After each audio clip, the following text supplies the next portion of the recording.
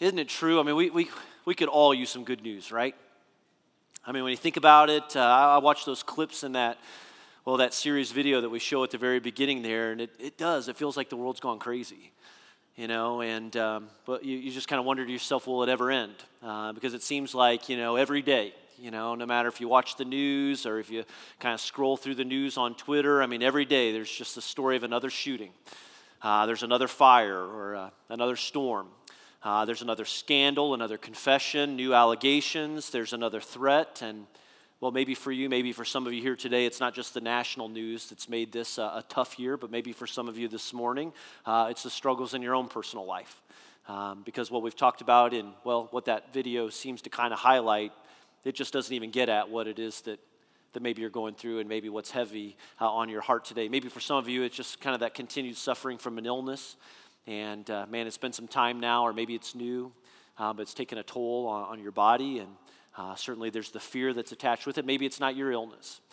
Maybe just someone you love, maybe a kid, or, again, just somebody that's close to you. We all know the pain and the toll that broken relationships take on our lives. And, again, sometimes those are relationships that are on our very own house. Maybe it has to do with your marriage right now, or maybe it's a relationship and the challenge of it with a child, or at least a friend, or maybe somebody you call a former friend. Maybe for some of you, you've lost a loved one this past year. And so therefore, there's somebody very important to you that won't be sitting there at Christmas. And you're already anticipating how difficult that may be. We know there's betrayal, there's trouble with children, there's the financial burdens. And then here comes Christmas, right? And what's supposed to be like this exciting, wonderful time of the year, Christmas just has this way of magnifying the hurt. I think the song says it well, we need some good news, baby, right? Well, here's what we're going to do. Here's our hope and what we're running after these next few weeks. We want to deliver. We want to really talk about, we really want to highlight the fact, we want to be reminded that we have good news. That as followers of Jesus, as a church, there is good news for us in the birth of our Savior, Jesus Christ. He's the hope for my life. I know He's the hope for many of you. He's certainly the hope for our church. He's the hope for our world, that we have a Savior in Jesus Christ. So I'm going to invite you to take your Bibles this morning, if you would, and open to Luke chapter 2. Luke chapter 2, starting in verse 1 there. If you want to use one of the Bibles in the room, it's on page 715. If you use something like the YouVersion app on your phone, feel free to go there with us. Luke chapter 2, starting in verse 1. Luke is one of two gospel writers that theologians say provide what's called an infancy narrative, all right, where they highlight and discuss the days of the birth of Jesus Christ. And certainly Luke's is one of the most notable. And I thought with that in mind, and with it being Christmas, it'd be fun to have a special guest to read some of these verses here for us this morning. So check out the side screens for that. Is there anyone who knows what Christmas is all about? Sure, Charlie Brown. I can tell you what Christmas is all about.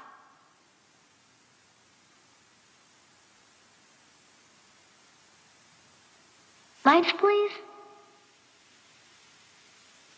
And there were in the same country shepherds, abiding in the field, keeping watch over their flock by night.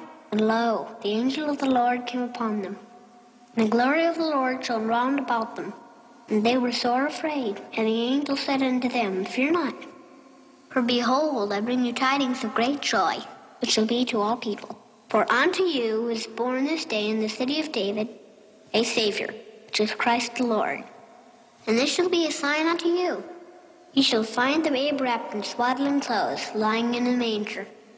And suddenly there was with the angel a multitude of the heavenly host praising God, and saying, Glory to God in the highest, and on earth peace, goodwill toward men.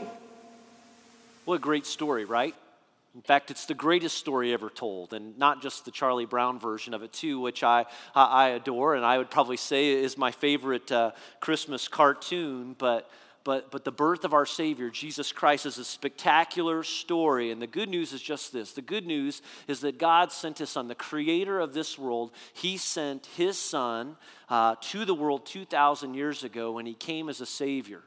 which means, which we believe, that he came to rescue us, that he came to rescue you and me. In the NIV translation, the angel announces the good news to the shepherds like this, as Linus said just a moment ago. Look at those words with me. Luke chapter 2, starting in verse 10. In fact, let's read this together, okay? It's on the screen. Let's all read it out loud together. But the angel said to them, "Do not be afraid. I bring you good news that will cause great joy for all the people. Today, in the town of David, a Savior has been born to you. He is the Messiah, the Lord." This morning, I want to talk to you again about why this is good news for us as we open up this 3-week series. But first, I want to help you understand, all right, as we get started today, about why this was good news to a world that was spinning out of control 2,000 years ago. And to help you understand what life was like on planet Earth when Jesus was born, I want to take you back for just a moment to 5 words. All right, 5 words written by Luke in Luke chapter 2, verse 1, that gives us a little bit of an indication with some help of what was going on planet Earth when Jesus was born. And here's what I mean. Check out these words with me if you would. From Luke chapter 2, verse 1, you've got some arrangement of these words in your Bible depending on what translation you're reading. But look what Luke records. He says, "In those days, Caesar Augustus." And let's just stop there for a moment and let me explain what's going on here. Luke is the writer here. Luke was a historian. He was known for his details. He's the writer of these accounts that are known as the Gospel of Luke. But as we talked about last week, he's also the historian, the writer for the book of Acts for us. These first 5 words might not mean much to us, but to the Jewish man and Jewish woman back in Jesus' day, these words are packed full of significance. Because here's what Luke is basically saying to us. He's saying, hey, here's what the world was like when Jesus was born into it. And my friend and teacher Brad Gray explains it like this. He says it would be like Luke saying, in the days of the Holocaust, or in the days of Pearl Harbor, or in the days of Martin Luther King Jr., or in the days of 9/11, or in the days of ISIS. I think you get the point, right? You say a few words, maybe a memorable event, and you get a picture of what life was like then. For Luke's listeners and for the Jews at the time of Jesus' birth, those days, all right, mean the days of Roman occupation and dominance. Rome was ruled by the world that Jesus was born, or Rome ruled the world when Jesus was born into it. And the Roman Empire is illustrated here by this map with everything in red, all right, stretched as far as modern day England to the north and as far east as what is known as Iran today and including Israel. Now, how in the world did they achieve their power and their greatness? Well, if you think back to your history days, they ruled by force. Rome ruled by might. They ruled by terror. And when necessary, they slaughtered, they enslaved, they raped, they pillaged, and when that didn't work, they employed a tactic that is known as crucifixion. Now, the Romans didn't invent crucifixion, but they're given credit for having perfected crucifixion. They were so good at crucifixion that they bragged at being able to maximize pain and suffering for the victim, keeping someone alive on a cross for up to 3 days at a time. They knew what they were doing, too, when they crucified individuals in public places, because for the Romans, it wasn't so much about punishment as much as it was about making a statement. And their public statement was just simply this: we're in charge, surrender or else. And so this is the world that Jesus Christ was born into, and it's why Luke was able to write and say, in those days. It was a time of fear, it was a time of terror and oppression, and a Roman emperor by the name of Caesar Augustus. Now, let me tell you a little bit about Caesar Augustus, also known as Octavian, which was his birth name.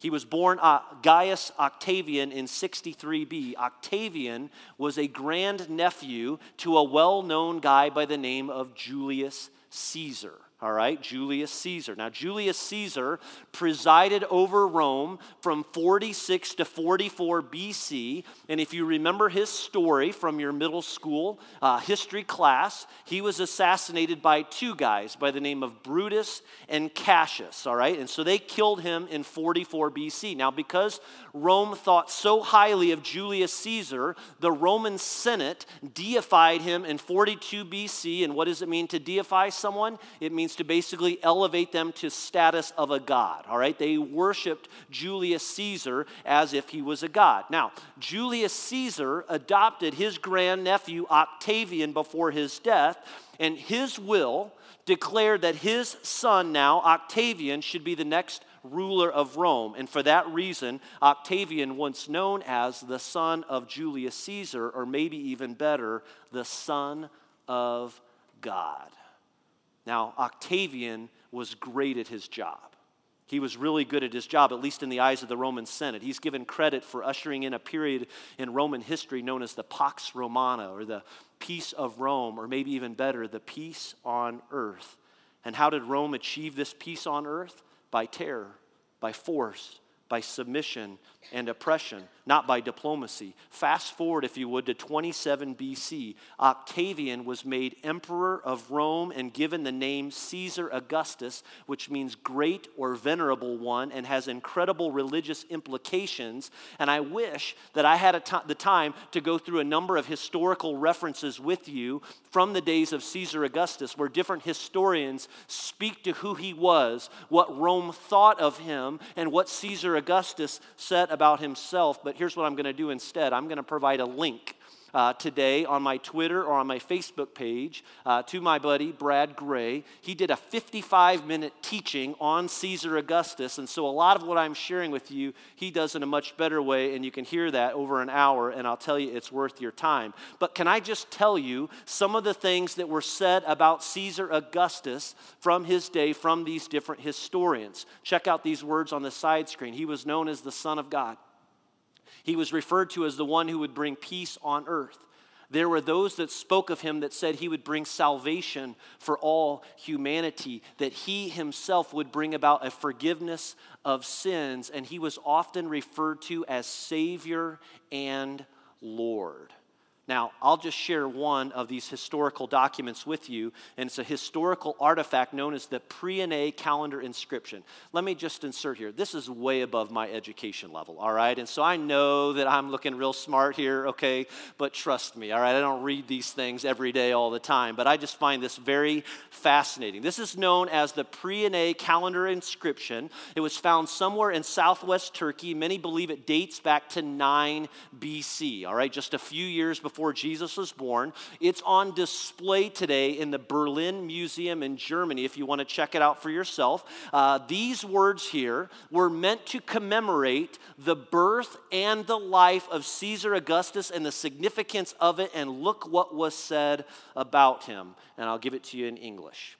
Since Providence, which has ordered all things and is deeply interested in our life, has set in most perfect order by giving us Augustus, whom she filled with virtue that he might benefit humankind, sending him as what? Savior, both for us and for our descendants, that he might end war and arrange all things. Again, these are the things that were spoken of about Caesar Augustus. And since he, Caesar, by his appearance, excelled even our anticipation, surpassing all previous benefactors, and not even leaving to posterity any hope of surpassing what he has done. And since the birthday of the God of Augustus was the beginning of the gospel, which is the Greek word euangelion, it means good news.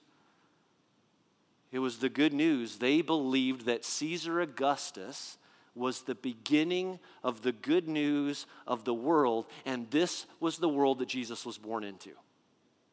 In those days, Caesar Augustus.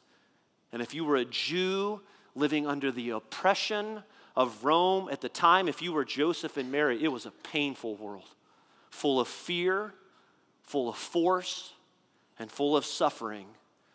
And keeping all of that in mind, can you understand the significance of the angel's announcement again in Luke chapter 2, starting in verse 8, when Luke records, "And there were shepherds living out in the fields nearby, keeping over their watch over their flocks at night.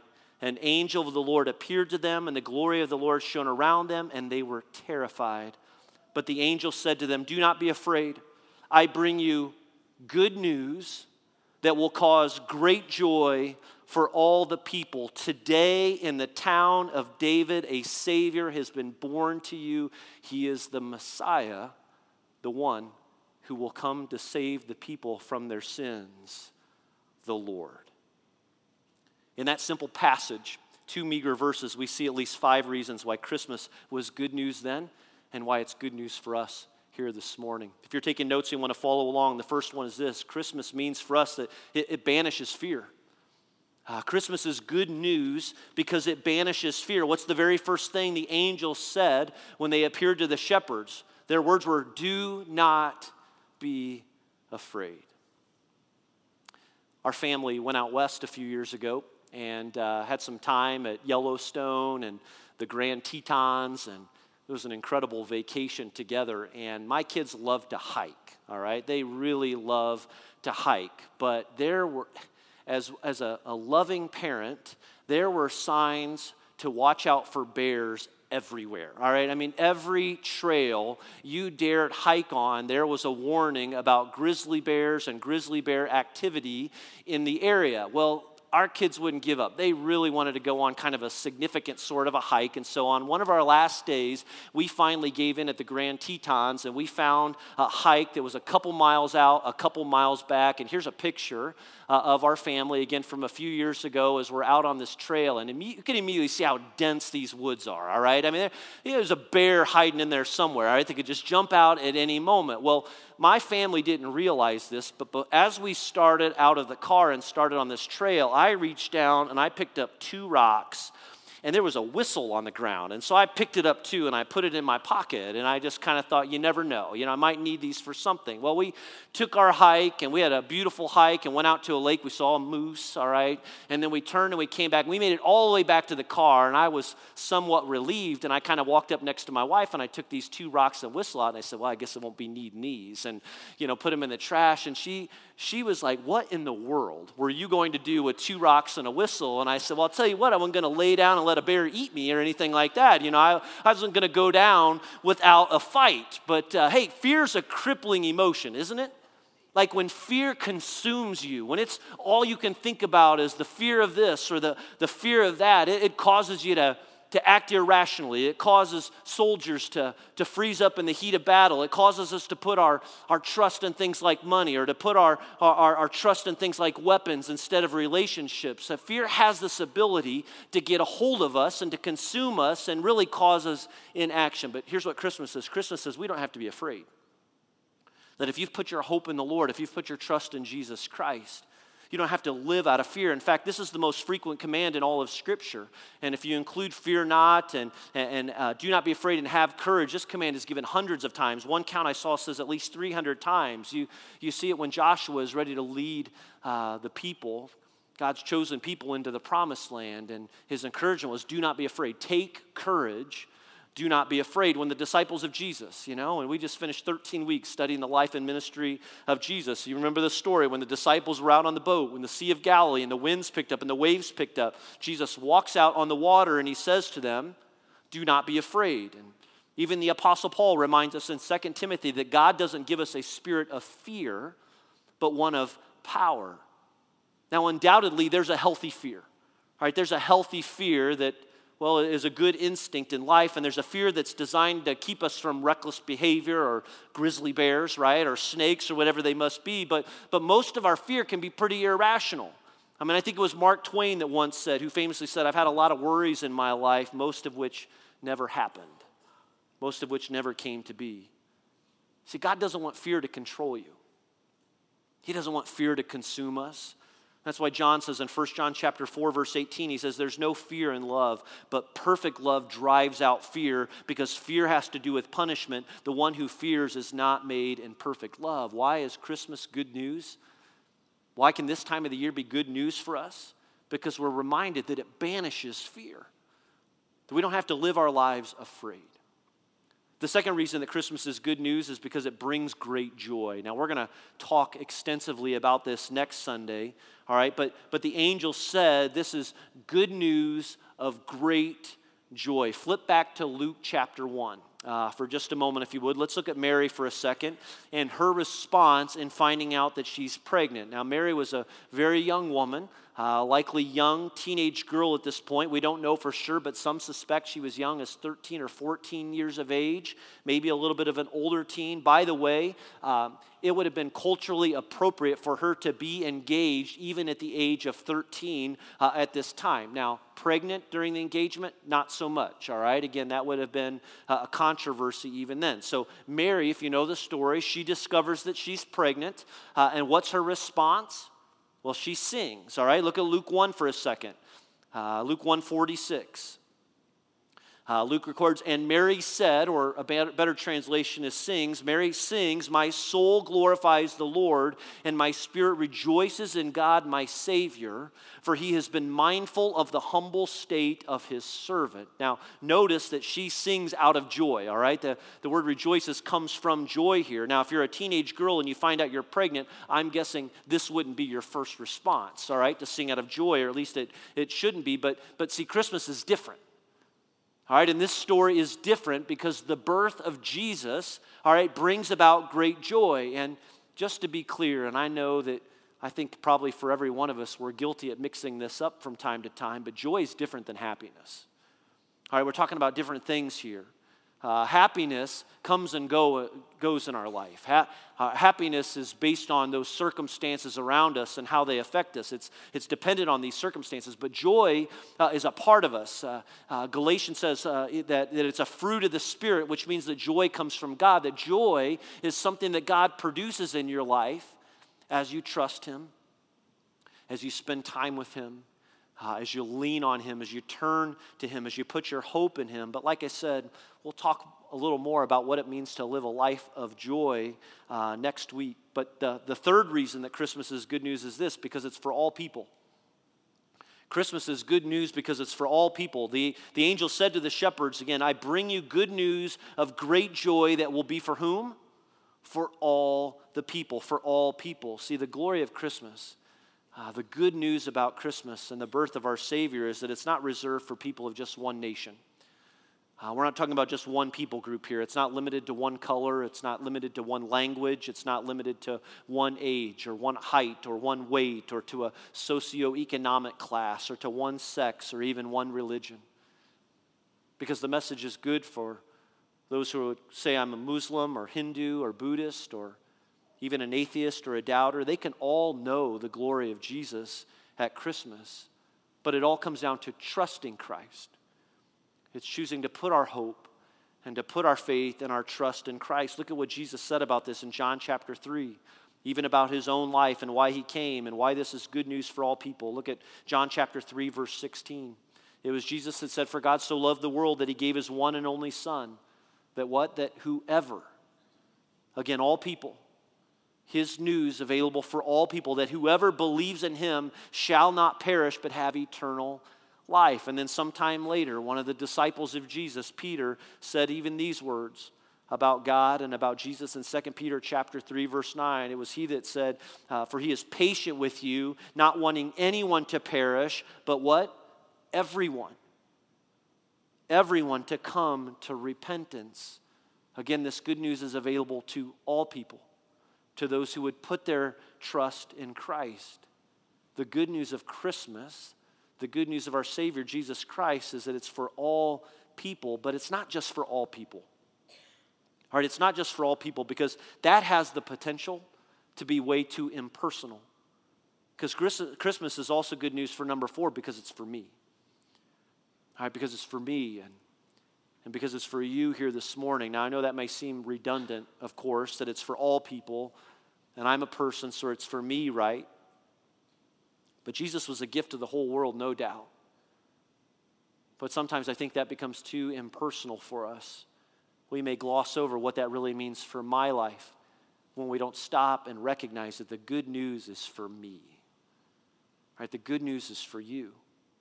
Christ's love, his life, his salvation, His forgiveness is for you. Look at those words again in Luke 2:11. The angel pronounced, "Today in the town of David, a Savior has been born to you."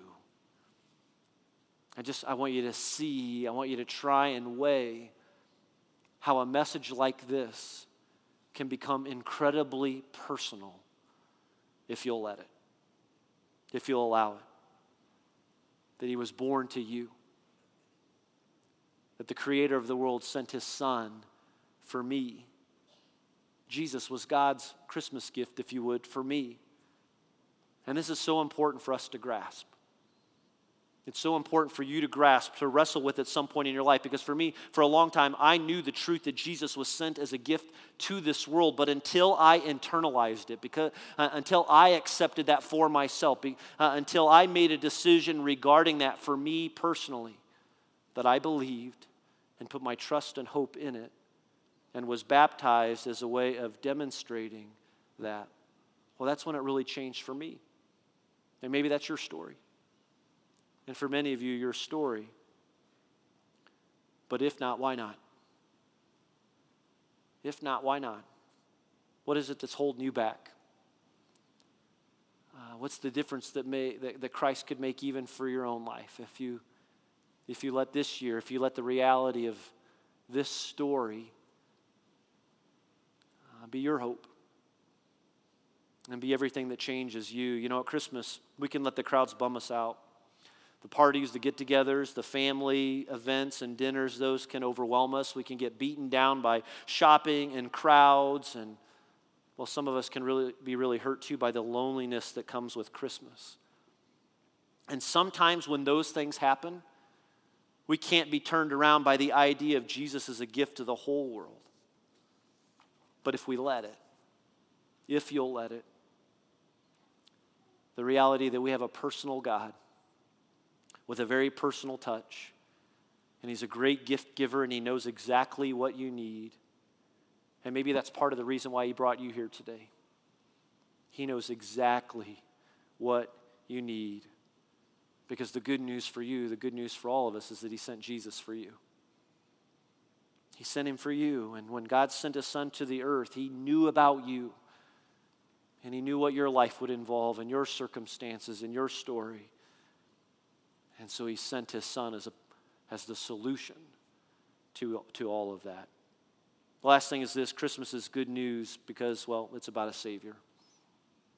And what does a Savior do? A Savior saves. And that's what Jesus' name means. He is the one who came to save. And His birth marked the arrival of a new kingdom on earth, one that would stand in direct contrast to Caesar Augustus' rule and reign on this planet.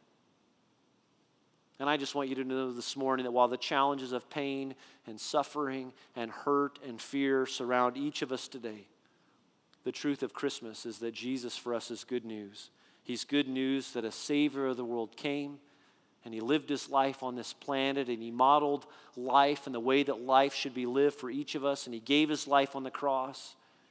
And we know and we believe, we're confident that He defeated death once and for all when He gave His life on the cross and when God raised Him from the dead. And He's alive, and He's our hope. And I hope for you that you will know the truth and the power of a story and of a life that has the potential to change everything for you, to transform your life, maybe even beginning today, that Christ saves, that Christ can save you, that He can give you hope, that He can give you a reason and a new purpose to live in this world. Look at Jesus' words one more time from John 3:16. Again, Jesus said, "For God so loved the world." Maybe make it personal for just a moment and put your name there. For God so loved Paul that He gave His one and only Son, that whoever believes in Him will not perish, but have eternal life. It's a yes or no question. Have you ever put your trust in Jesus Christ? Put your hope in Him. Surrendered your life to Him. Ask him to be your Savior and the Lord of your life. Can I just say that maybe for some of you, that's why he has you here today.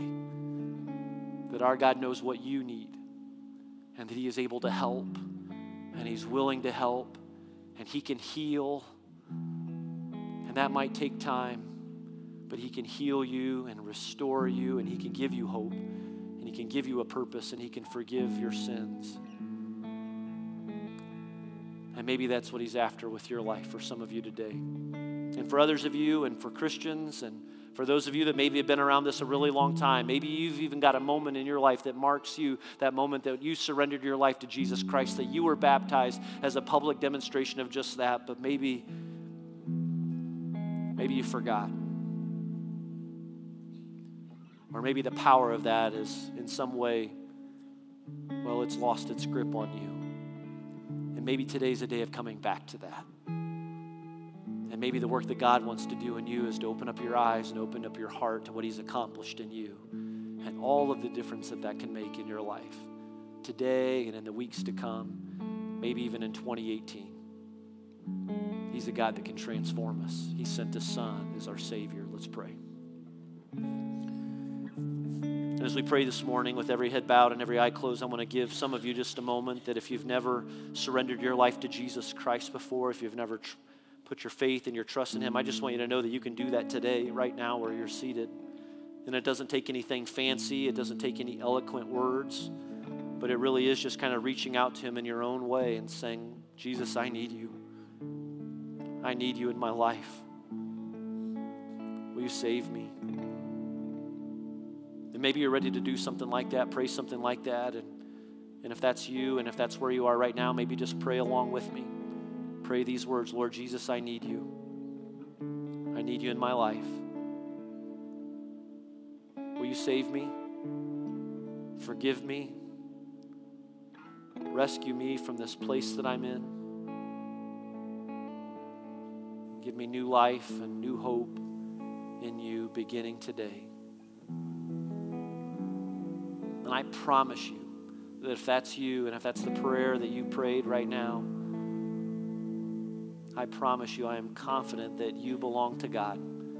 That you can have this confidence of saying, I'm a child of God, that I have been forgiven, that my life has been saved by Jesus Christ. And I know that, man, putting all that together and understanding where to go from here, I realize some of the confusion and challenge that can come with that. And so would you talk to somebody? If that's a prayer that you've prayed or a prayer that you might be ready to pray, would you talk to somebody this morning? We'll have people up front here in just a few minutes, and you can come up after the service, and we'll take as long as you need. I'll be up here. I'd love to talk with you about these things. Or maybe you came with somebody today. Maybe somebody invited you to come along, somebody that you know is a part of this church. Would you let them know what you're wrestling with or a decision that you've made this morning, and let them talk you through next steps? They'd love to be a friend and kind of help you get started in your new relationship with God. It's the greatest decision you can ever make in your life. And for the rest of us, let me just pray. Father, would you focus our mind and our hearts on you, no matter the circumstances that we face right now, and just allow us to see the hope that we have in Jesus Christ and the joy that can come through it. Help us each day and today to live by you and through you, Lord, you and us, Father, so that we can be light to the world, so that we can share the message of Jesus with others. And it's in your name we pray. Amen.